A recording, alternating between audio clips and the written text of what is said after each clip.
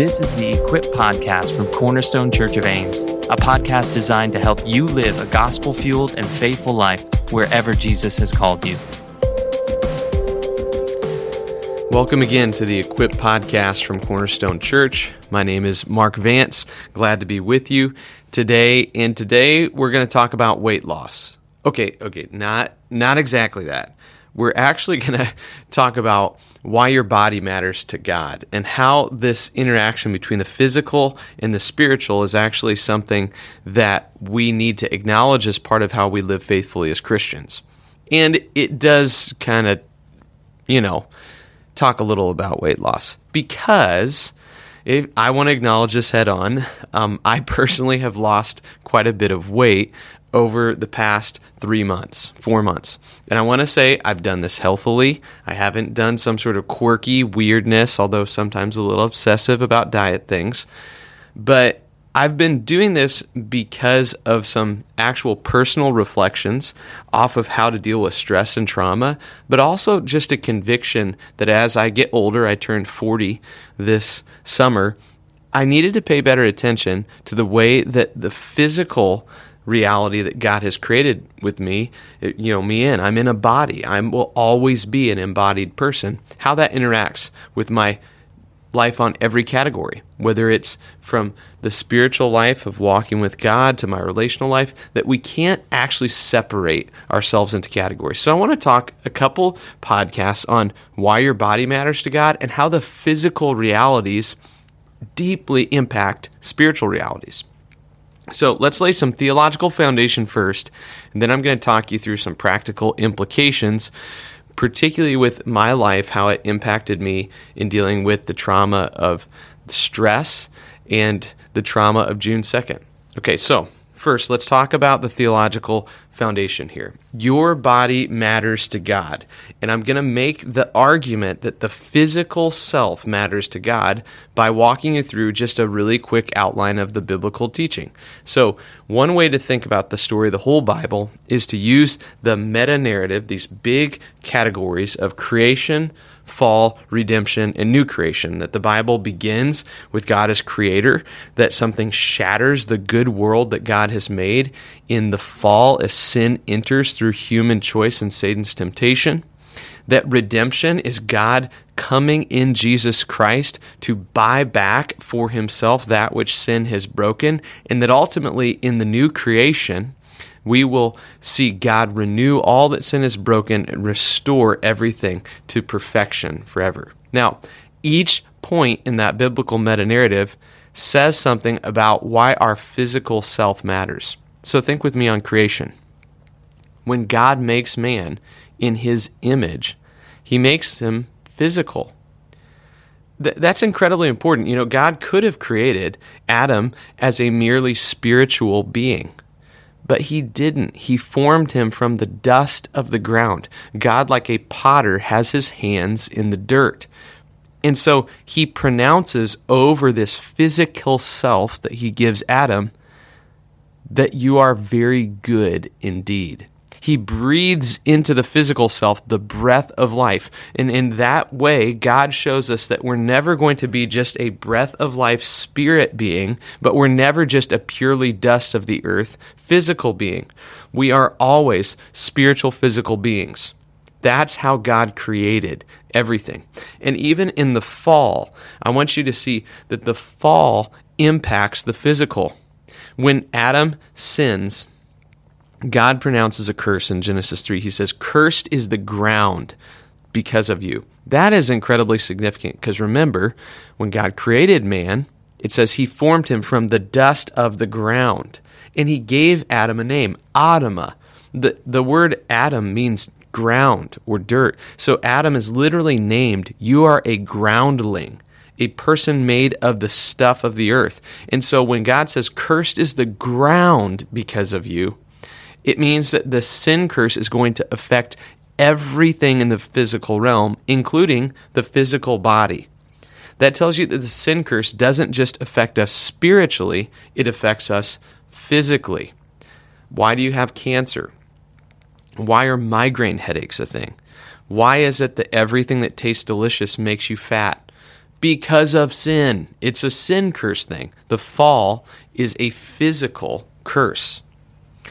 But then the next movement in God's work is redemption, that God is sending in Jesus, the perfect man, to make all things new, to begin God's creative work of restoring what sin has broken. And Jesus didn't come as a spirit. I mean, think of what we're going to celebrate at Christmas. The virgin birth, the manger, it's so physical, it's so tangible. Jesus didn't just look like he had a body, he had a body, and he has a body. He is risen. Think of the resurrection and its implication.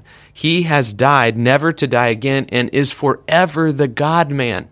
In the new heavens and new earth, Jesus is in this physical self. It's miraculous. It's incredible. So even in the redemptive work of Jesus, we see he takes on a body and he keeps one.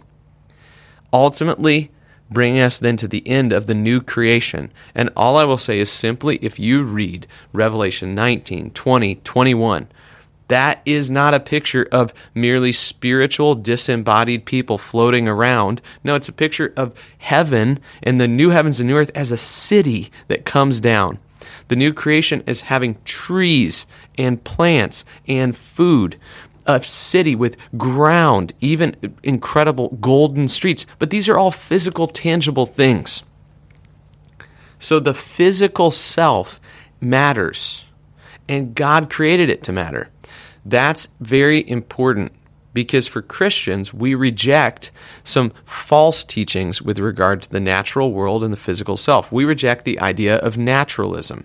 The idea of evolutionary naturalism, that there is no such thing as a creator God, and that we are just the products of random chance. No, we're not the products of random chance. The physical self matters because God made it to matter. So we reject naturalism.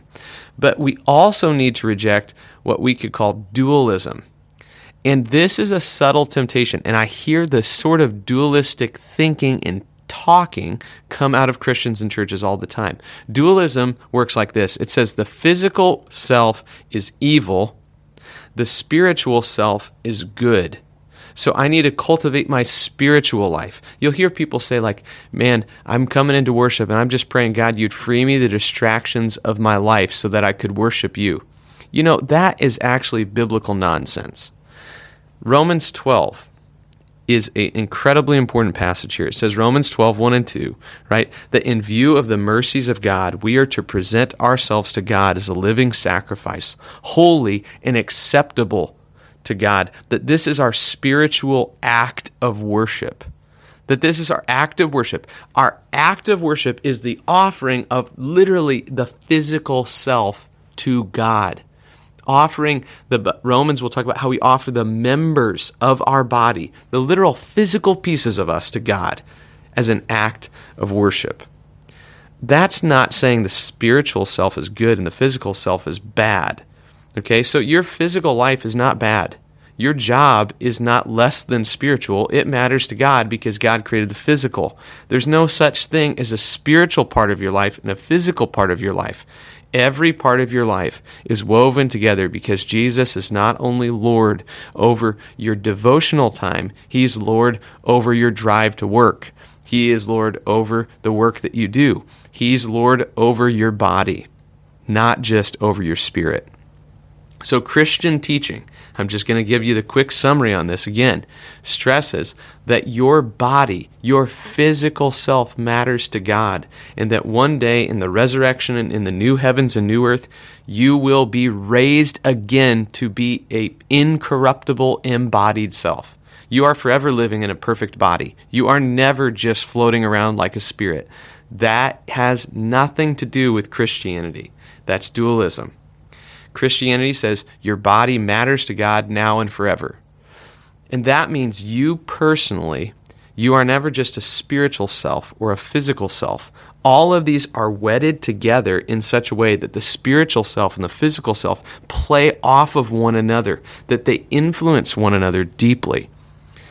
Which means, I'm just going to state it pretty clearly here, it's hard for me to imagine a person who is deeply healthy in their walk with Jesus who is deeply unhealthy in the physical body. Now, here's what I don't mean. I don't mean that disability means you can't have a healthy spiritual life.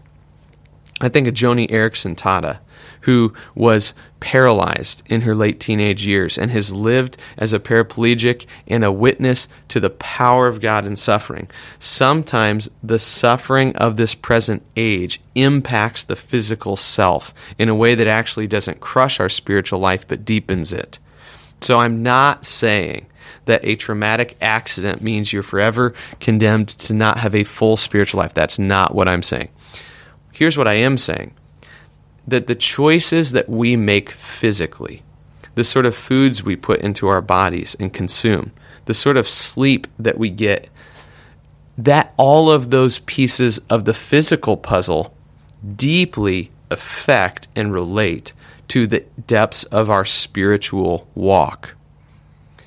Like, don't be surprised if you don't actually carefully tend to sleeping well if your time with the Lord in the morning is groggy and somewhat useless. That doesn't have a lot to do with you needing a better devotional habit.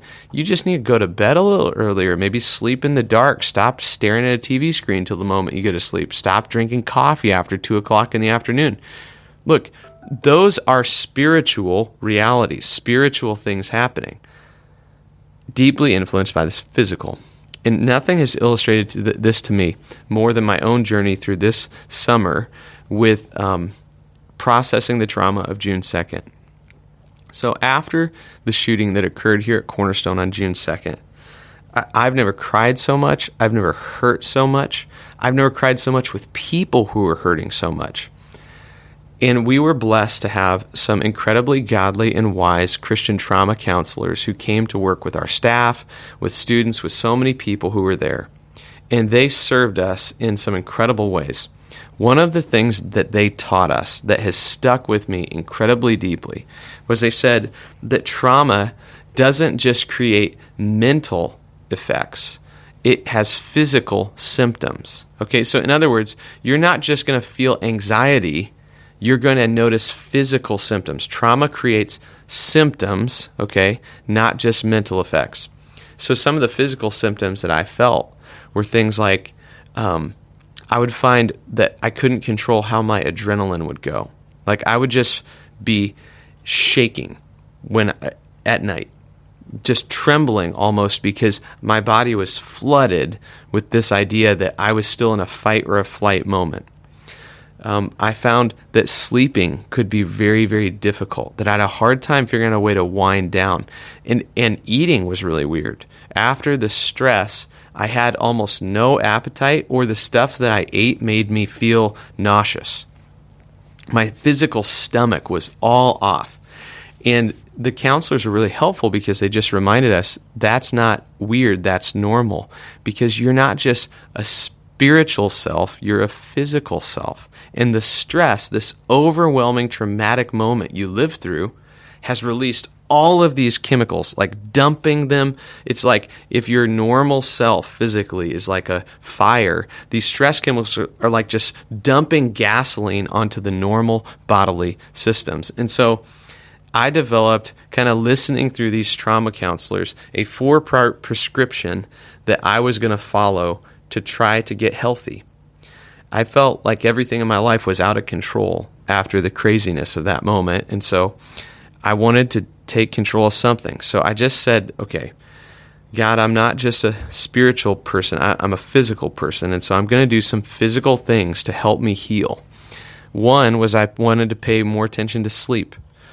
Second, I needed to get in the sun more. Vitamin D. Sun made me feel good, and especially it helped me wake up, and it helped me go to sleep, to get sun in my eyes at the beginning of the day, right when I woke up, and to see the sun setting.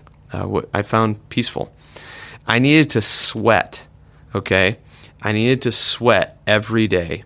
One of the trauma counselors told us that actually the way that your body processes cortisol, this stress hormone, out, it goes out fastest in the liquid of tears or sweat. So he said if you want to help yourself deal with the stress, you cry and you run. Or sometimes I would cry while I was running, and that's like a double whammy. And then the last one, so sleep, sun, sweat, and physical loving touch. I had to touch my wife, like hold her hand, be next to her, make sure I gave her a hug every day. I would give people around the office a hug. There's a reason why when we're in stress, we actually feel like we need to literally lean on someone else. So that 4-part prescription, sleep, sun, sweat, and a loving touch, those were physical things that I felt like were wise to help the anxiety and stress and just mental overwhelm that I was going through. And weight loss became a part of that. Not because I was like going on some big weight loss plan, but by being more healthy in other areas, I found actually paying attention to what I ate. Some people call it intermittent fasting. I just call it drinking coffee and not eating breakfast. But that's a way that my body works really normally, and it felt good to me. I noticed that when I was stressed, I tended to stress eat by having snacks late at night, which both like made my stomach upset when I woke up in the morning, and that was a bad time to eat. So I basically just stopped eating breakfast and stopped eating after 8 o'clock at night. And then I just tried to eat good food that I liked to eat. Putting those pieces together, without I had some intention, but I didn't know this was going to be the way it went. I ended up losing 20 to 30 pounds. I ended up learning how to run and enjoying that deeply. I ended up finding a rhythm that slowly and steadily didn't just result in physical changes. It began to help me feel like a whole person again. Because I'm not just a spiritual person. I'm a physical person. I always have been, and I always will be. We can go far too far on this, friends. But think of our American, obsession with looking good, feeling great, going to the gym. Look, you can get onto this in an obsessive way that is unhealthy. You can become idolatrous, but I want you to realize idolatry and the unhealth of pursuing physical health is largely just you loving something that is already good a little bit too much. That's the way idolatry works, right? Idolatry is an overlove of a good thing. You can overcare about your physical body. You can obsess about everything. Try to find the perfect diet. There's no such thing as a perfect diet. There are generally healthy things you can do. So obsession is not what I'm advocating for. To honor God, you don't obsess about the physical body. You honor the physical body. You honor the rhythms that God has woven into the world. You honor the way that He has created you as a physical, spiritual being. So here's my challenge to you, thinking about all this, how your body matters to God, how the way you eat, the way you sleep, getting in sun actually can deeply infect the way you feel, the way you process the world, the way you pray. I want you to take a look at your life and just ask, are there any areas where I am physically just out of whack, where I need a gentle correction back, not just to lose some weight, but to honor my Creator, to live inside the sort of pattern that He has given for me? Maybe it's something with eating for you. There's an unhealthy tendency to deal with your stress by eating food. Maybe it's you need to just be like me, be sweaty and steady. That was my phrase in the summer. Steady, like just keep kind of working out every day. Don't think about it. Don't upset. Just get sweaty and be steady. Maybe that's something you need to do. Just pick that up, right? Maybe it's the sort of thing where getting some sun, which, by the way, I know we're in Iowa, it's getting ready to be nasty outside, but you can still go outside with a coat on, people, and look at the sun. So do that. Maybe it's just pursuing physical relationships with physical people, being in proximity, not being in isolation. Remember, here's the point. Your body matters to God, both now and forever. We are physical, spiritual people, all of that blended together. And so health in one area pretty naturally leads to health in another area. So I'm hoping that you pursue some health here. And I'm hoping that this little reflection gives you a place to just find some traction to move forward. So this was part one of this, because part two, what we're going to do is I'm going to reflect on that in relationship to rest over the holidays. I want to suggest that since your body matters to God and sleeping, resting, and renewal are part of how we care for the body, the hustle and bustle of Christmas, you might need to do some planning to counteract that. So, more in the next Equip podcast. Thanks again for joining us today, friends.